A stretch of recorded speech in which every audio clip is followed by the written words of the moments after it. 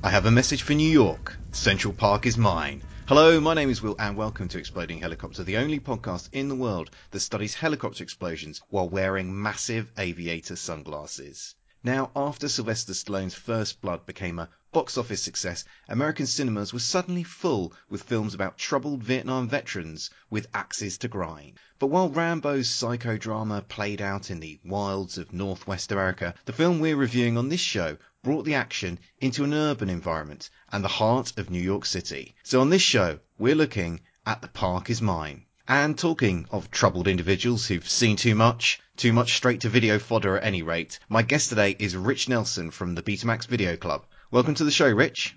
Hi, Will. Thank you for having me. No, it's a pleasure. Now, you're, as I mentioned, you are the host of the Betamax Film Club, and as the name suggests, there is an 80s focus on the films that you review on your podcast. So I kind of wondered, why you decided to pick that decade. I think looking back, it was the decade I was born, albeit sort of 9 weeks into the decade, and remembering all the films that I grew up watching far too young. It was the decade when we had a guy driving around in a van who would allow us to rent videos from the back, which I think these days would be somewhat frowned upon.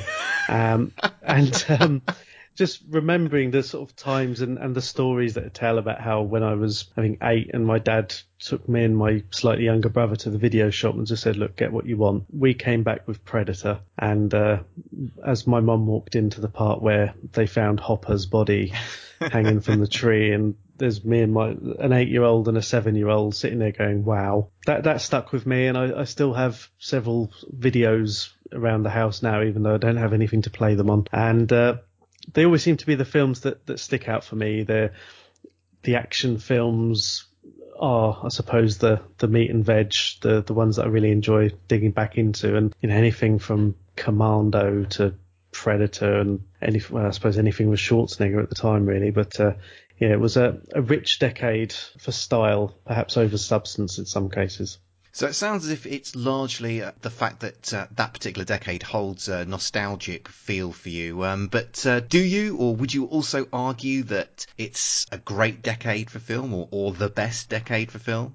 No, I don't think I could argue that. And even the films that were doing well in the Academy Awards in the decade were ones that, I'll be honest, aren't ones that I really would consider favourites. You look at films like Amadeus or Out of Africa, The Last Emperor. They're not films that I look back at with any fondness in a lot of cases because I didn't see them at the time. And if I'm looking at an era of films that were more my sort of thing for quality, I'd have to say the 70s, where you had films like The Conversation or The Godfather or The French Connection, or even my favourite film was probably Superman, all in 70s, and perhaps I could have picked that one, but the 80s is the one for the nostalgia, really, because of everything else that goes up of actually being a child in the decade, with the music and the fashion, and the fact that even these days the 80s seems to be remembered quite fondly, and the sequel to Wonder Woman is set in 1984, so that promises gold anyway. Now, as you know, this is the world's only podcast dedicated to celebrating films where helicopters explode. And while I've chosen to dedicate my life to that pursuit, I appreciate that not everyone is necessarily interested in the same goal. So, as you're a guest here today, I wondered, are you fascinated by this strange phenomenon, or, are you just a disinterested observer? I'm very much a fan. I think it's one of That's what we like to hear. Yeah, I'd love to say it's like a calling card. It's in a lot of cases it is. It's almost like, you'd hate to say a cliche, but if you see an exploding helicopter or any sort of vehicle really with the potential to store explosive liquid within, the explosion is going to be good in most cases. And even now, I know in some of your previous episodes where in Bond films, for example, they're still doing it up till now. I think the Skyfall episode, because there's nothing. To a lot of people, even a helicopter on its own is exotic, and it's not exactly a common way of travel. So seeing a helicopter, and then what do we do to make it more exciting? Let's make it explode. There's a science behind it. There certainly is, and it is a science that we are aiming to explore in all its glorious detail. Right, I think it's time that we got stuck into The Park Is Mine. Now, I would tell you the name of the main character, but I can't remember his name. Somebody, please, tell me his name. His name is Mitch Garnett. I want you out of the park. What are you hassling me for? Don't treat me like I'm some kind of junkie. I'm a vet. I want you out of the park, now. He's fighting back for everyone who was ever pushed too far. Well, let's not have any stupid mistakes, okay? I don't want anybody to get hurt, and nobody will get hurt if we do everything my way. He's unpredictable. We are certain that a band of well-coordinated, well-trained guerrillas is responsible. Unconventional. I am the individual who controls the park. It's one guy. One guy.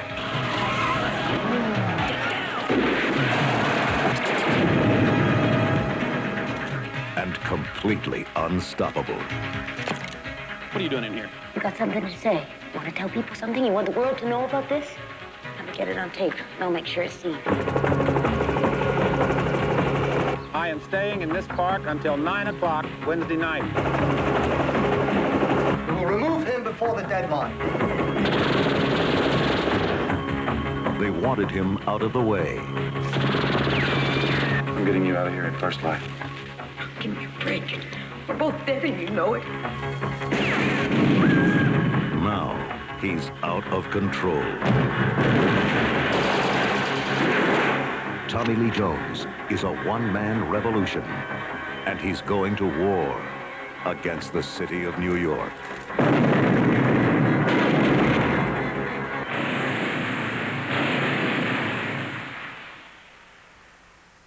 The Park Is Mine is the story of Mitch, a troubled Vietnam veteran who's pretty unhappy with his lot in life. He's just lost his job, his marriage has broken up, and his wife won't let him see his kid. It's then that Mitch receives a message from beyond the grave. A mysterious letter arrives in the post. It's from an old war buddy who's just committed suicide because he has terminal cancer. In the letter, his dead friend explains that he's been stashing weapons and explosives in Central Park. He reveals that he's been planning to take over the park as a protest against the way that people like himself have been forgotten or ignored by society. His dying wish is for Mitch to complete his plan and make the country take notice of men like them. Now, most people would probably think that this was a terrible idea, but not our Mitch, who promptly takes control of the park in order to make his protest. Naturally, the police and city officials aren't too thrilled and make a variety of efforts to seize Central Park back. Now, this film came out in 1985, and it's actually a Canadian-produced TV movie. It stars Tommy Lee Jones as Mitch and the great Yaphet Kotto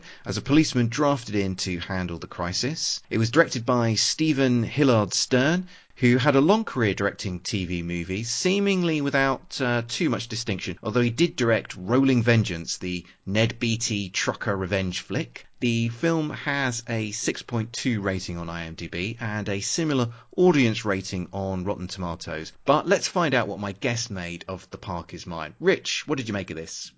I enjoyed the film. I believe it's easy to say that a film is good or bad, and I'm no film reviewer, I'm no film buff. I sat down and watched it for 101 minutes, and I did enjoy it. I think the story didn't take a lot to build up. It's hardly the most complicated, as you explained. Within sort of 15 minutes, Mitch is in the park and doing his reconnaissance, and even then he's getting picked on by the local police, and you know he's already had some hard times. He's struggling to hold the job, and he feels that veterans aren't getting perhaps not even the respect, just the common courtesy of being citizens. That the fact that they've come back from a war that was massively complex, trying to re-establish themselves in daily life, and his friend died. His friend had a very outlandish scheme, shall we say. That's one way of describing it. Yeah. It's I know there's ways and means of drawing people's attention to things. In this current decade, people start an online petition, or they bring social media out, or maybe get a jovial placard and stand outside a government building. But to take one of the world's great landmarks hostage was novel, because taking an inanimate object or a place hostage is something that you don't really see very often. It's normally people or a group of people or what they represent. Do you think kids today just lack imagination? I think so. It wouldn't surprise me to see people go and hold a McDonald's hostage if they run out of Happy Meal toys. But I think it goes to show as well that there was that element of loyalty where obviously Mitch isn't doing particularly well in life, and the fact that his friend has asked him to carry on this chore without, he can't even argue because the guy's dead, but he's obviously gone to a lot of hassle to store this firepower, and he takes to it quite well. He doesn't need much convincing, because what else is he going to do?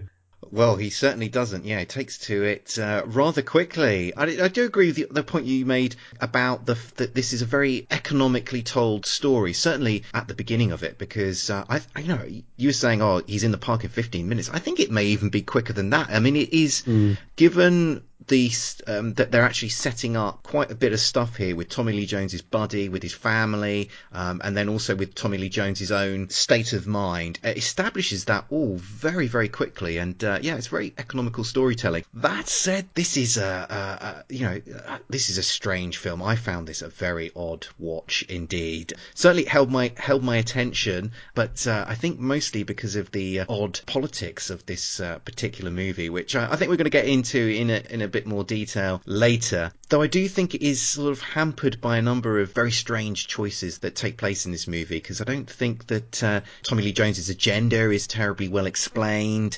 and the ending is a bit, it's a bit of a damp squib. But what I really wanted to kind of dig into was Tommy Lee Jones' agenda in this movie, because I wasn't exactly clear what he is protesting for, because there are several instances in the film where he talks about not being afforded enough respect.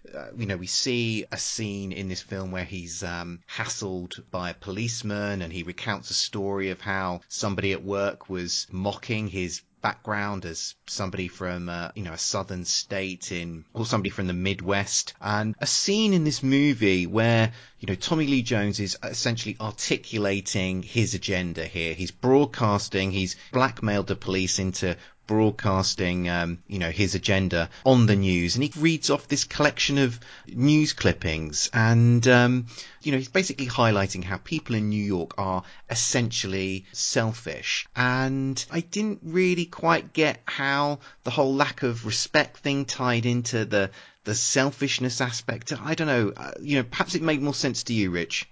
I think it was strange and confused because the fact that they introduced Mitch as a fairly moderate character in the beginning.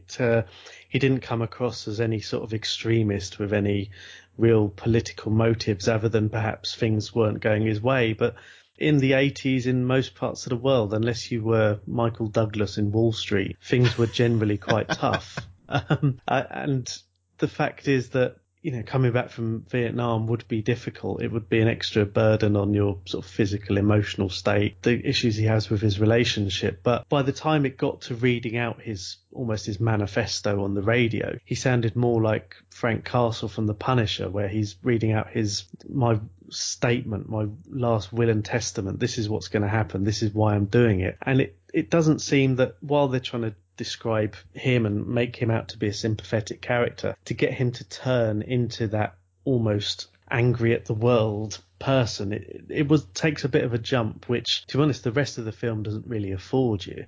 And to have his motivations, which, while you can sympathise with them, you don't see that other than really the issue he has with the policeman and the fact that his wife is struggling because he can't provide. But this is the motivation for half the films of the 80s, I think. But it would have been nice to see some sort of exposition, or even just a flashback or something to show him in Vietnam, or him suffering really, that would cause this to happen, rather than the death of his friend and things aren't going his way, because, to be frank, it wasn't made particularly obvious. Well, no, and I think that is one of the curious aspects of this film, is that the shadow of Vietnam sort of clearly hangs over this film, but we never really learn anything about Tommy Lee Jones' experience in Vietnam. It doesn't appear that he was physically wounded by his experience. There's no evidence of that. And there's no real evidence that even that he was psychologically wounded. It's very odd that they didn't actually put any meat on the bones.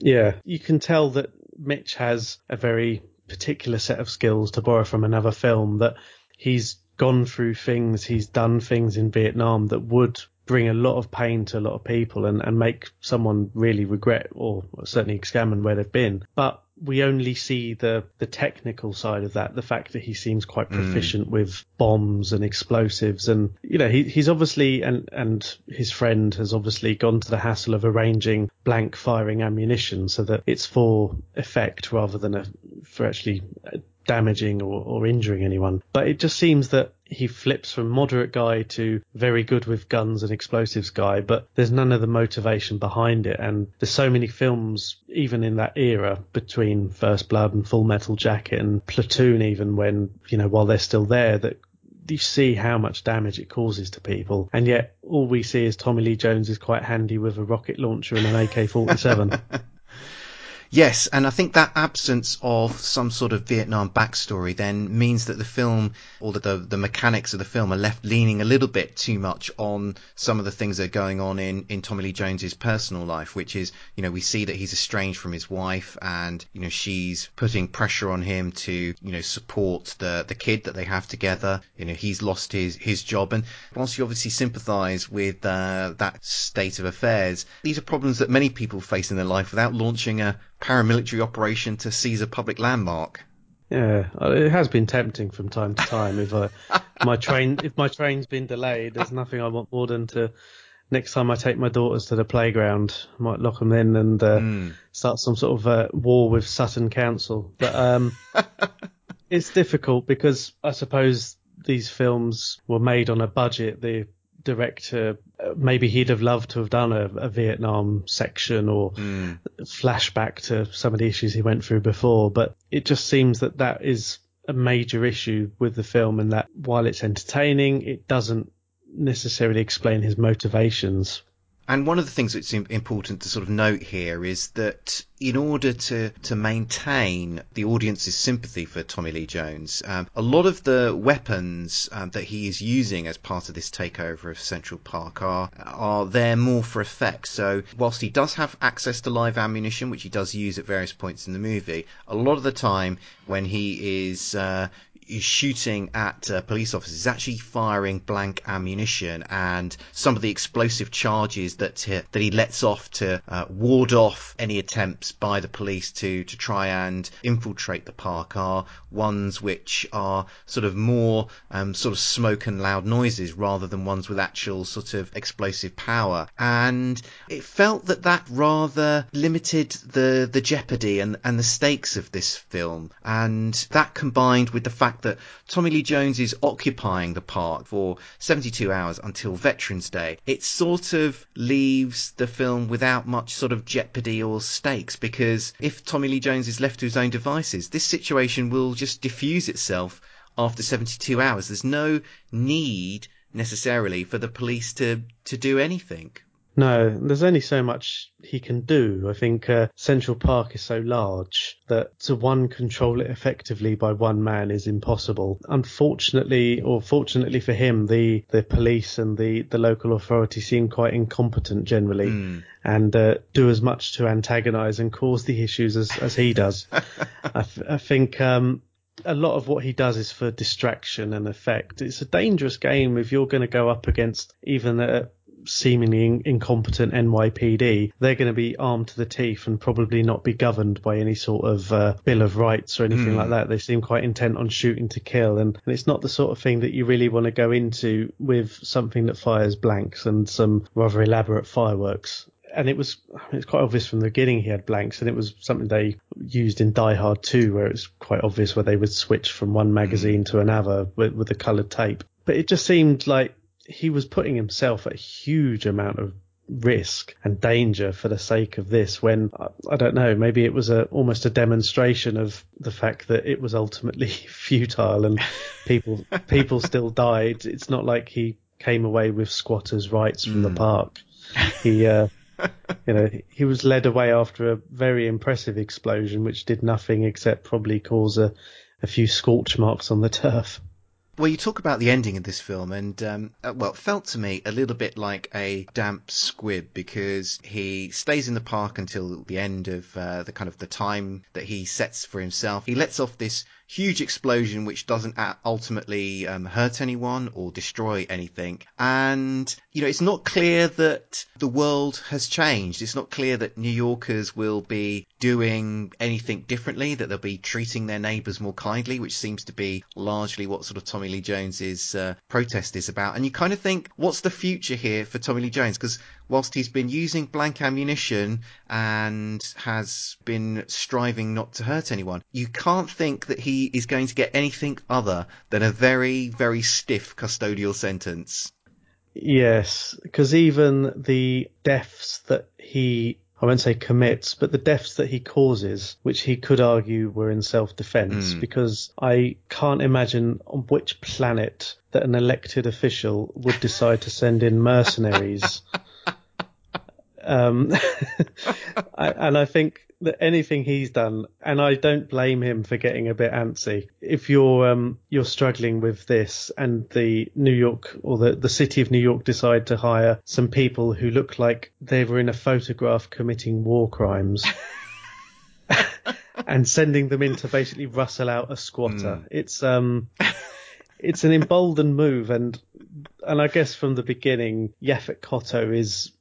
And I've seen him in so many films, and in one of my favourite TV shows, he played the police captain in Homicide: Life on the Street, and he was so good in that, and in being this sort of commanding but compassionate person. And you could tell from the beginning this film was clearly painting him as the person with sense, and that was trying to argue for some sort of decency. But it's the equivalent of sending in the A-team to get him out. And I just found it absolutely bonkers that they'd do it. They'd send in guys with rocket launchers and live claymores who look like extras from the Wild Geese. I think it's just any sense after that. And I think Tommy Lee Jones is walking out with probably a suspended sentence purely on the grounds that they antagonised him so much. They've lost any chance of getting him on a fair trial. Well, I think we should explore that aspect a little bit more, because in contrast to the honourable protests of Tommy Lee Jones, we have, I guess, the villain of this film, who is the deputy mayor, and he's shown to be more interested in how this event is reflecting on his reputation than he is in preserving the public's safety. And I guess this character is meant to be the manifestation of what Tommy Lee Jones is protesting against, but I didn't really understand his character, and it felt like the film was a bit desperate for a villain, so they made him into one, whether that made a lot of sense or not. He seemed almost like if in the mayor from the Ghostbusters had been of a slightly different persuasion. He, the mayor in Ghostbusters, while he did inevitably listen to the prospect of registered voters, this guy seemed to be running partly off his own agenda, and the image of New York, which in the 80s was fairly poor. He reminded me of the fact that perhaps the makers of this film would have loved to have Christopher Walken play that role, but he wasn't available. That would have been good. Oh, I know. And this was around the time of, I guess, 85, so A View to a Kill. And I know this guy was actually in The Dead Zone with Christopher Walken, and maybe he picked up some tips and thought, you know what, this needs to go up to 11. Yeah. But he just seems so both incompetent and, I wouldn't say evil would be almost giving him too much credit, but he just seems a complete lack of humanity. Which in an elected official or anything like that, you just think, come on. Well, he's more of a dangerous character than Tommy Lee Jones is. And this deputy mayor, he is the man who, off his own back, decides to hire a couple of Vietnam mercenaries, including one who is actually a member of the Viet Cong, which is an interesting aspect given Tommy Lee Jones's backstory, to basically secretly infiltrate the park and assassinate Tommy Lee Jones's character. And it did seem completely ludicrous that, as mentioned, that an elected official would decide to, off their own back, hire some mercenaries to carry out an assassination. And that's what it is. It would be an assassination on, down to political motives. And the fact that, this guy is, he's there. And one of the funniest parts of the film, which probably were only slightly intentional, was where the members of various armed forces, security forces, the police got together to discuss what they were going to do. And it all came down to either costs or the slightly deranged egos of old men going, right, what can we do? How do we get rid of this? And all the while, Tommy Lee Jones is obviously oblivious to this, but their attempts at negotiating were fairly short-lived. Their attempts at trying to take the park by force themselves, were difficult. I mean, it's a public park. It's not like a jungle. Now, this film is clearly very much inspired by First Blood and the success of the Rambo character. In terms of, depictions of the troubles of Vietnam veterans, how do you think, this compares to that film?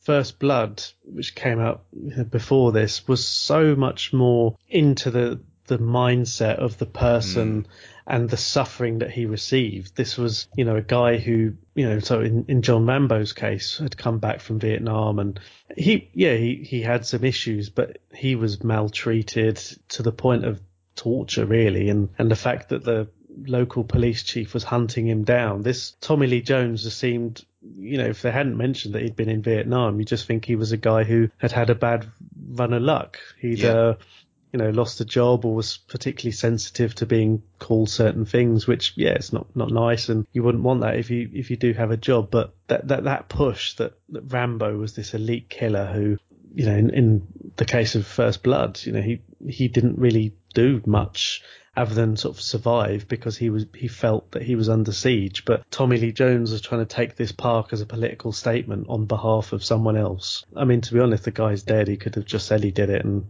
carried on. He would never have known. But I just don't think that the film didn't give him any sort of motivation in the way that Rambo had. And I think that it suffered massively. And this is where, the scene in First Blood, even in the shower, that part, things like that where you're dehumanizing someone who already feels like they're less because of what they've gone through. And in this case, it's Tommy Lee Jones is struggling to raise money for his kid. Well, that's a horrible place to be. And you do feel sorry for him. But, I suppose in 2018, he'd probably get a Batman suit and climb up Big Ben. But it's it's difficult to sympathize any more than that. Okay, I think it's time to get to the main purpose of this podcast and discuss the exploding helicopter action. We're going to take a quick break, and when we come back, Rich and I are going to give our thoughts on the chopper fireball action. Hello everybody, and welcome to the Cinema Recall Podcast here at ThatMomentIn.com.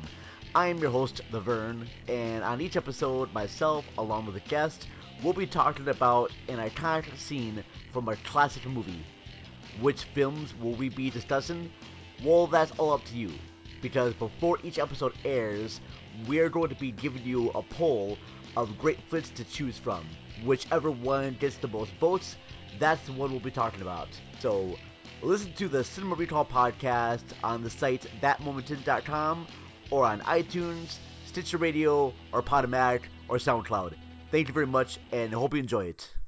We're back, and now we're looking at the exploding helicopter action in The Park Is Mine. This happens about halfway through the film when police snipers in a helicopter are ordered to fly over the park and take out Tommy Lee Jones. Our Rambo impersonating hero fires at the chopper, but very pointedly at the tail rotor, damaging the whirlybird. Trailing smoke, the damaged helo spins around in the air before making an emergency landing. The crew on board jump out to safety before the aircraft spectacularly combusts. Rich, what did you make of the exploding helicopter action? I think the first part of the assault on the helicopter was actually quite realistic. I think if you're on the ground with a firearm trying to disable a helicopter, then yeah, that's what you do. You go for the tail rope and bring it down. I think it was once that the helicopter landed and the crew escaped, that was when it became a cliche from The Simpsons. And I don't see where that explosion came from. I think it's one where clearly there's a defective part and it's landed, and I couldn't see the explosion coming. And obviously, of course, because I'm going to be on this podcast talking about this film, and you see a helicopter, you think, right, here we go. But yeah, it just seemed like the explosion came from nowhere. I found it very surprising, to be honest. Yeah, it was very odd because, as you say, the helicopter has landed. It's, trailing a bit of smoke. So you think it would just sort of sit there and smoke away relatively peacefully. But as you say, it then suddenly explodes, and it really does explode. It's a very impressive bit of pyrotechnics that they get lined up there. And it's not clear exactly why. I don't know why they didn't have sort of perhaps Tommy Lee Jones give it another spray with his machine gun, and that could have justified why it then blew up and would have remained true to his sort of principles of not harming anyone, because obviously the crew were no longer on board at that particular point. So that might have just helped the believability or the plausibility of that particular moment. Yeah, because if you're making a statement of intent if you open fire on a helicopter, there's not much you can do to disable a helicopter without running the severe risk of hurting or killing the people on board. And I think it worked out a bit too nicely for his sort of character development. The fact that he brought the helicopter down, it gave the crew just enough chance to escape and then blow up. And I think it would have showed him as a more sympathetic character, and this is where he could have sort of shouted down the radio at the police going, "Oh, look at your helicopter now," and then blow it up, chuck a grenade in at the last second. But I think he set his stall out by shooting at it. So the lives that were saved were not, I wouldn't give him the credit for that. And I just don't see why it didn't explode either earlier or not at all. But to explode when it did after a fairly safe landing, poor form. Right, I think it's time to wrap things up. Rich, thank you so much for joining me today. Would you like to take a moment to tell people where they can find the Betamax Video Club and how to get in contact with you online? Well, the Betamax Video Club, it's my podcast. It comes out normally every fortnight, but when I have time, I'll do an extra week. It's available on all good and most bad podcast catchers, iTunes, hosted on Podbean. I'm also on Twitter and Facebook at Betamax Pod. I'll be honest, I'm not very good with Facebook because it normally gets in the way of pictures of my dog. But if you follow the Twitter account, there's plenty on there. It's more of an 80s theme Twitter account than anything else. But it's good fun. There's lots of the usual tropes, and I try and resurrect some of the more forgotten 80s films. I seem to be in a particular phase at the moment of championing the cause of Weekend at Bernie's and Police Academy 6. But lots more podcasts to come, including a particular one that we've touched upon a few times on this one. So come back soon for First Blood. Yep, and what Rich is hinting at there is I will be the guest on that particular show reviewing First Blood, so I'm really looking forward to getting stuck into that movie. But don't wait for my appearance. Go and check out Rich's podcast now. Do yourself that favour. As always, don't forget to check out the Exploding Helicopter website, where we've got reviews and painstakingly compiled information about films where helicopters explode. If you like the show, spread the word about what we do. We'll be back soon, but until then, keep watching the skies for those exploding helicopters.